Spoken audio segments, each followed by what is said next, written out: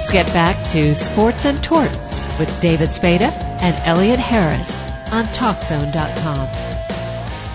And now, part 2 of our interview with John Wooten. You had a great offensive line there, opening holes for Jim Brown. Who was the leader of that line? I mean, you had Groza, yourself, Shafrath, Jimmy Ray Smith, I think, too. Well, Jimmy Ray was with us early on, and then when Dallas came into the league, Jimmy Ray he was from Baylor, Texas guy, and he wanted to come back here. So he left us and came back, here. No question, we had an excellent offensive line.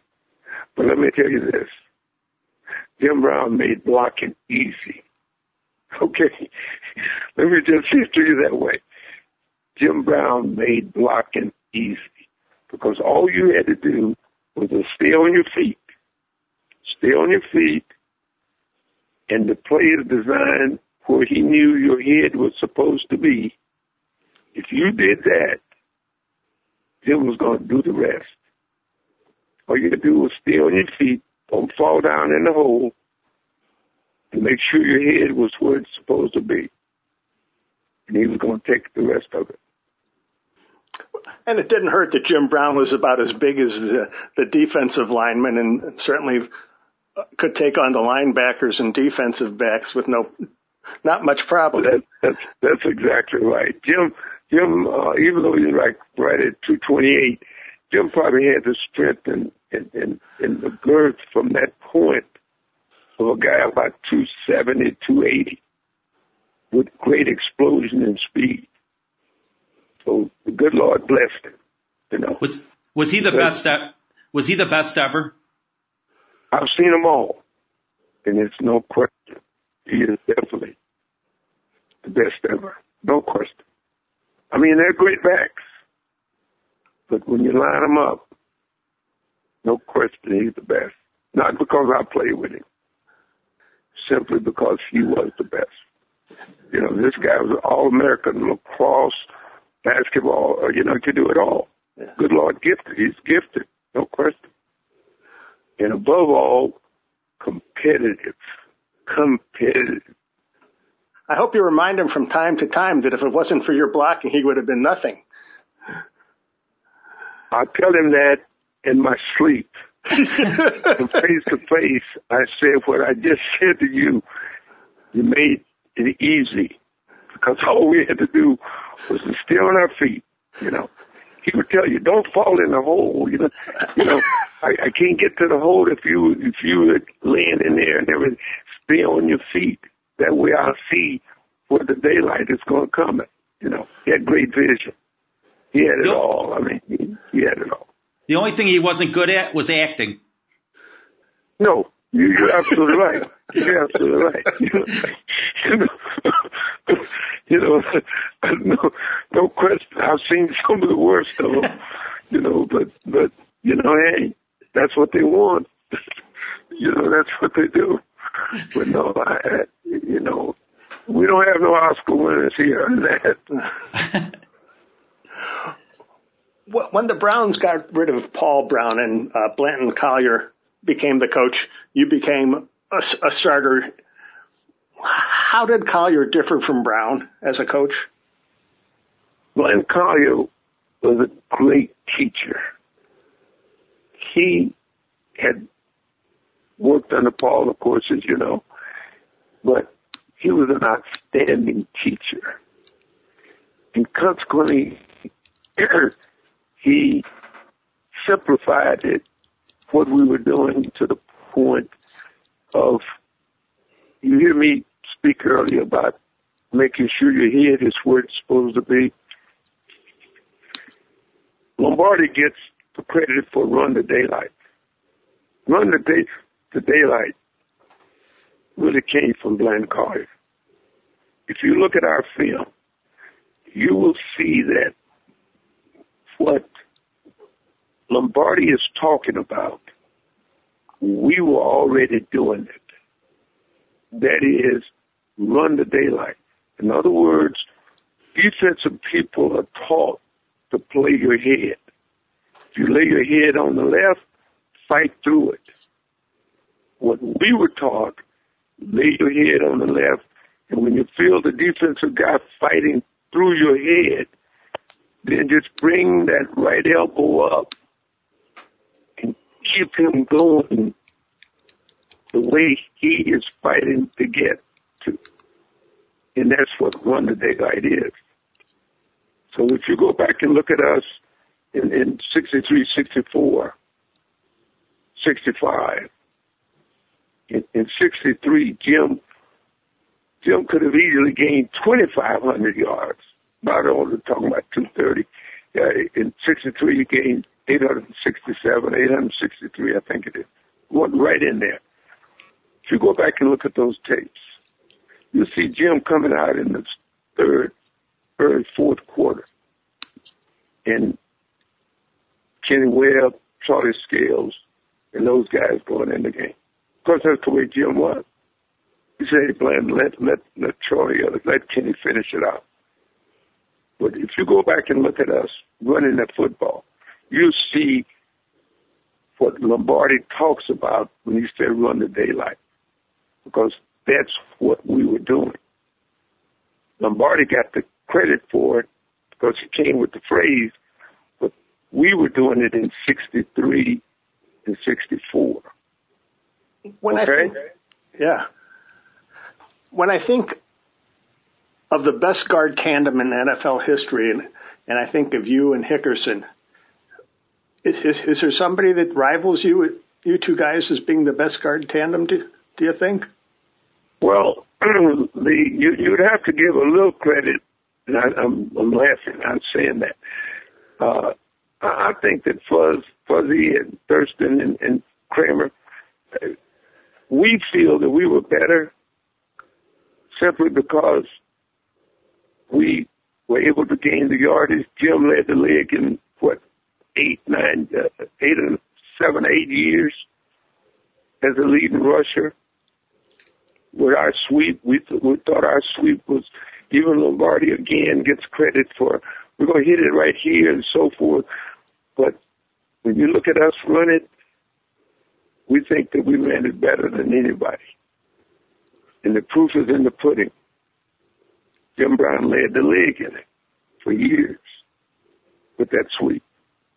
We think that we could run it better than anybody. And again, Lombardi gets we're going to hit it right through this alley. When I see him doing that, this is what, I mean, he's telling his guys what we do. This is what we do, And fortunate for us, Hickerson is in the Hall of Fame. We've had the privilege of blocking for 3 Hall of Fame backs. Jim, Leroy Kelly, Bobby Mitchell. It's not bad. Not too shabby. Was it different blocking for Leroy than it was for Jim? No. Ran it the same way.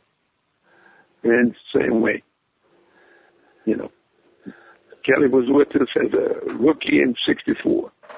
He saw it the way we ran it. When Jim retired after the 65 season, if you look at the records, Kelly led the league in 67, 68, same way. We never stopped running the same way.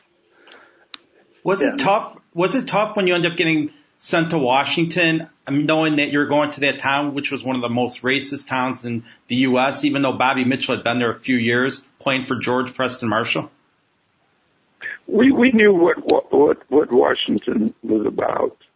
We knew that George Preston, at that time, he had set his mind that he was going to control the South, right? All the southern states. I'm talking about TV now, So consequently, he was going to play to that market, and consequently, when you go win and play, it was South Carolina Day and all those kind of things, The whole thing is that we knew what Washington was about, and it just inspired us. When we heard them play Dixie, doing the pregame and all during the game and everything else, it just motivated us or inspired us or fired us up, whatever you want to call it, that we weren't going to let Washington beat us. To let them beat us means that they were better, they were doing what was right over what we stood for. And that was our motivation. I hope you understand what I just said to you. Yeah. Totally. Definitely. Okay. On this past Martin Luther King Day, the Fritz Pollard Alliance came out against the use of Redskins as the Washington team's nickname. Generations ago, people, I don't think, gave much of a second thought to that nickname.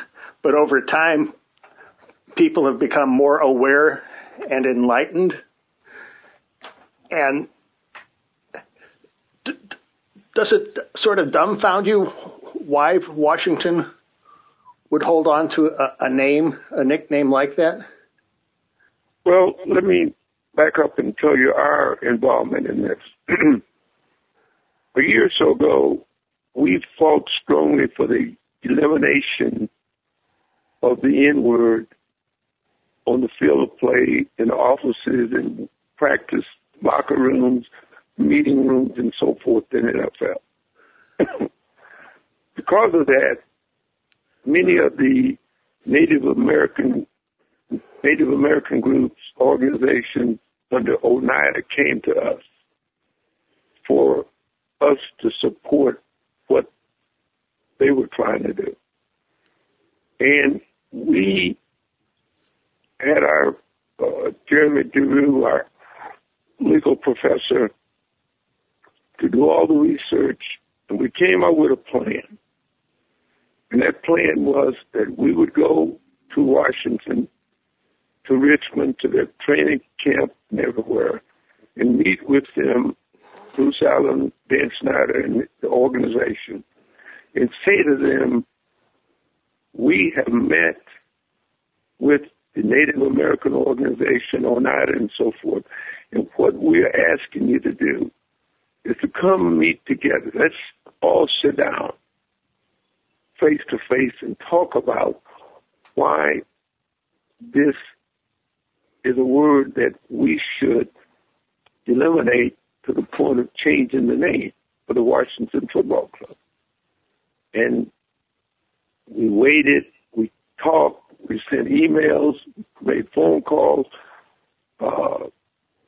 Cyrus Mary, our legal counsel, who is headquartered there in D.C., met with them individually, on by the phone, emails, and so forth, trying to get them to come back. Not come back, but come to the table. The Oneida group simply wanted to sit and talk as to why this mascot name bothered them as men and as people. And they finally, Bruce Allen finally said to Harry Carson, our executive director, that they weren't going to meet, they weren't going to change. And we then took the stand that we supported the name change. If we're going to stand for, and many, as you well know, many educational and rock stars and everybody else said, oh, they old school. There's nothing wrong with the N-word and so forth. The N-word, by definition, was created to make us as men of color to feel inferior. You can't desensitize that word. You can't, our young people that use it are showing a disrespect for every single person who have died, who have marched for the elimination of that word. That's our position. And that's the position that we take on the word Redskin. What's Bobby Mitchell's position? He was a longtime executive with the Redskins. Has he made any comments about the name? Well, they said that Bobby, supports the name. I can't say that he does or he doesn't, because our position as an organization is that the word is a slur by definition, and we're asking them to change it. We respect Dan Snyder. We respect Bruce Allen and Bobby Mitchell and Doug Williams and all the other guys, and the black and white. But we do not accept the name. We think it should be changed. That we think that what Seattle does is look at Seattle. The Seahawks primarily is an Indian logo, Native American logo. And look how they do it. Okay. So we think that that's the way it should be done. So if Washington could keep its logo but change to something like the Warriors or some other... Exactly. Exactly. The Braves. It used to be the Braves when they first moved out of Boston, remember? I don't know if you don't remember, but you know of it, I'm sure. Yes. Yeah, it's a few years before my time. And the thing that we got to remember is this, that the man who did all this was one of the world's worst racists. Understand this, man. Understand that his granddaughter has come out and said her grandfather should have changed. This is what we wanted to say if we ever got in a meeting together to Dan Snyder. What are your children and your grandchildren going to say 20, 30 years from now? I wish, Granddad, I wish Dad had changed their name. Well, you see what I mean? No. All of this is part of what we were intending to do if they had come to the table. If they come to the table, this is what we would have done. This is what we would have presented to them. Nobody's trying to override you or make you, What we're trying to do is to bring what is simple to respect of people. Respect of people. Okay? Yeah. But Dan Snyder's of the opinion it's my franchise and nobody's going to tell me what to do. And all we can do is stand for what we think is right. Right. We can't. We certainly don't have any vote to make him change it or anything else. Yeah. But we are never going to stand for anything that is against the dignity and the respect of people. And the Native Americans certainly are wanting what they have meant to this country and parts of what the history of this country, they certainly are deserving of that respect. Now, he says, well, there are many Native Americans who don't have trouble with this. Think about it.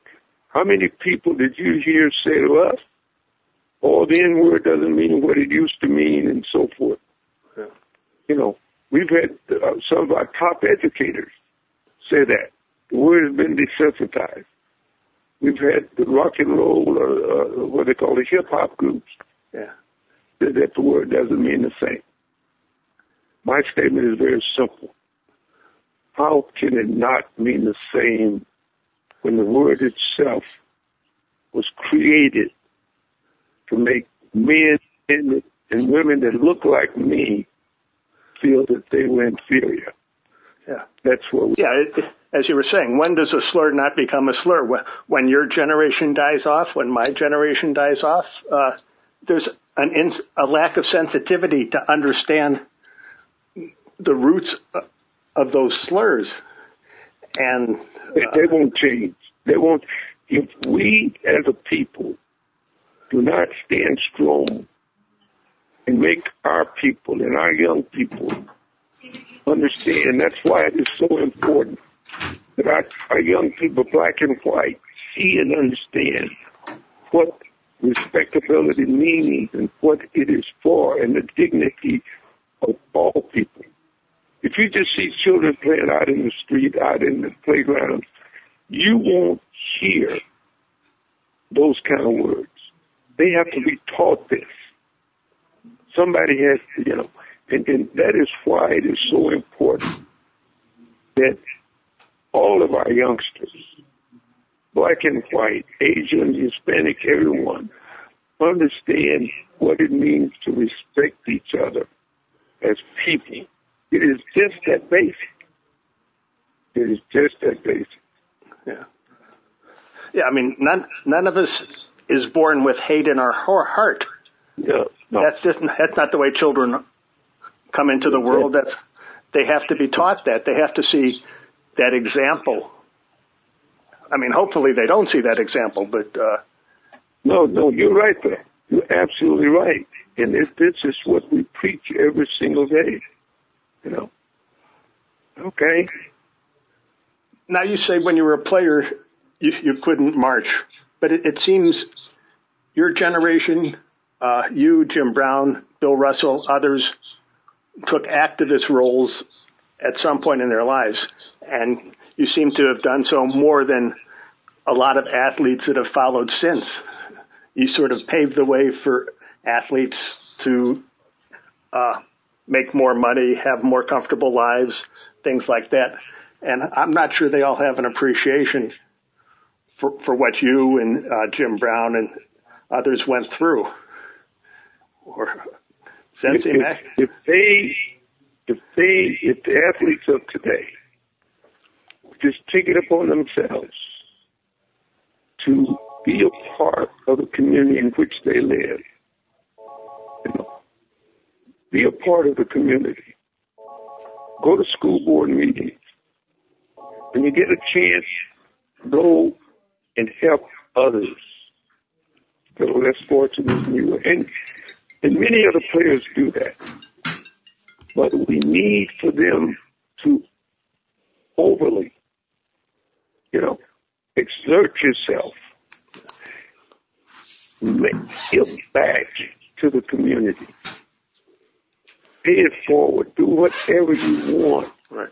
But be a part of making that community a better place. Use the platform that you have as professional athletes to show our youngsters how important, when I said it, I'm talking all colors now, to show them how important respectability is, or respecting each other. Show them how important education is. That education is the primary way of making life better for everybody. And make it better for your own family. I was able to do things simply because I had an education. That education gave me the ability to go and do other things. And therefore you can give back. You can give back to your community. You can do more for your family.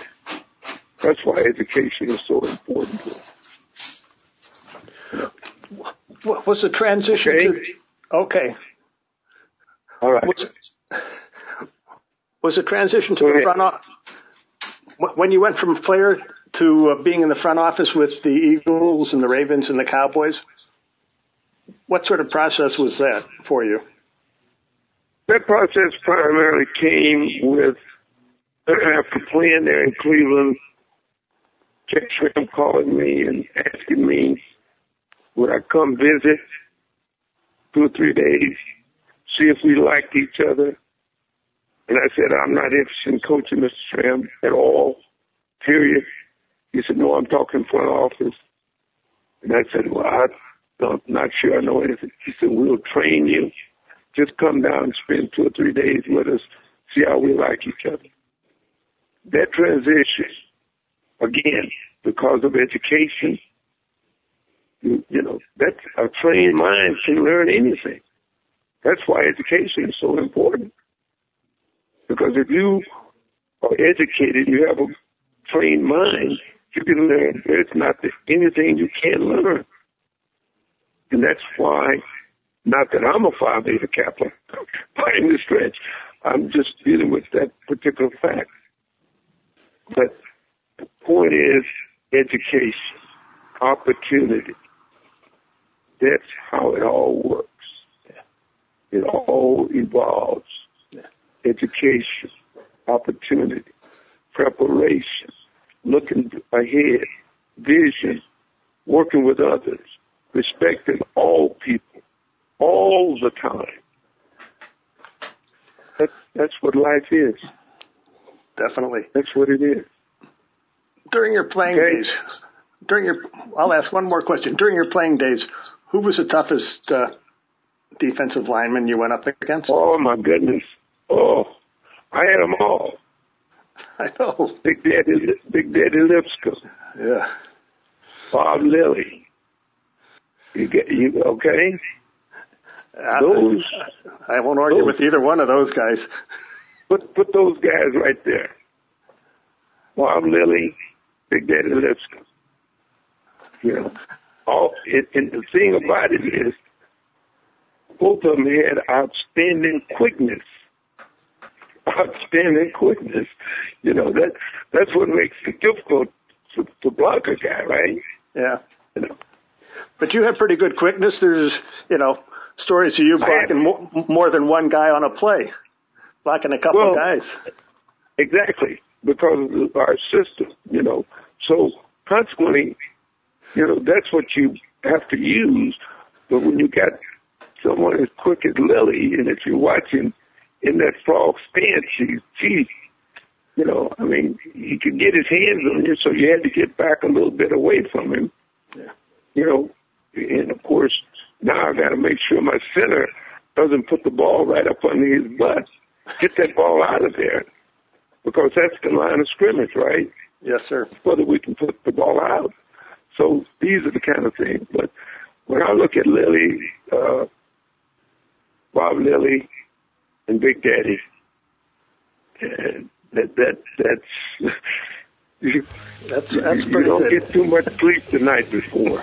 That does it for another edition of Sports and Torts. I'd like to thank our guest, John Wooten, and our executive producer, Dave Olson. Hope you enjoyed the show as much as David and I did. Tune in again next time to Sports and Torts on TalkZone.com.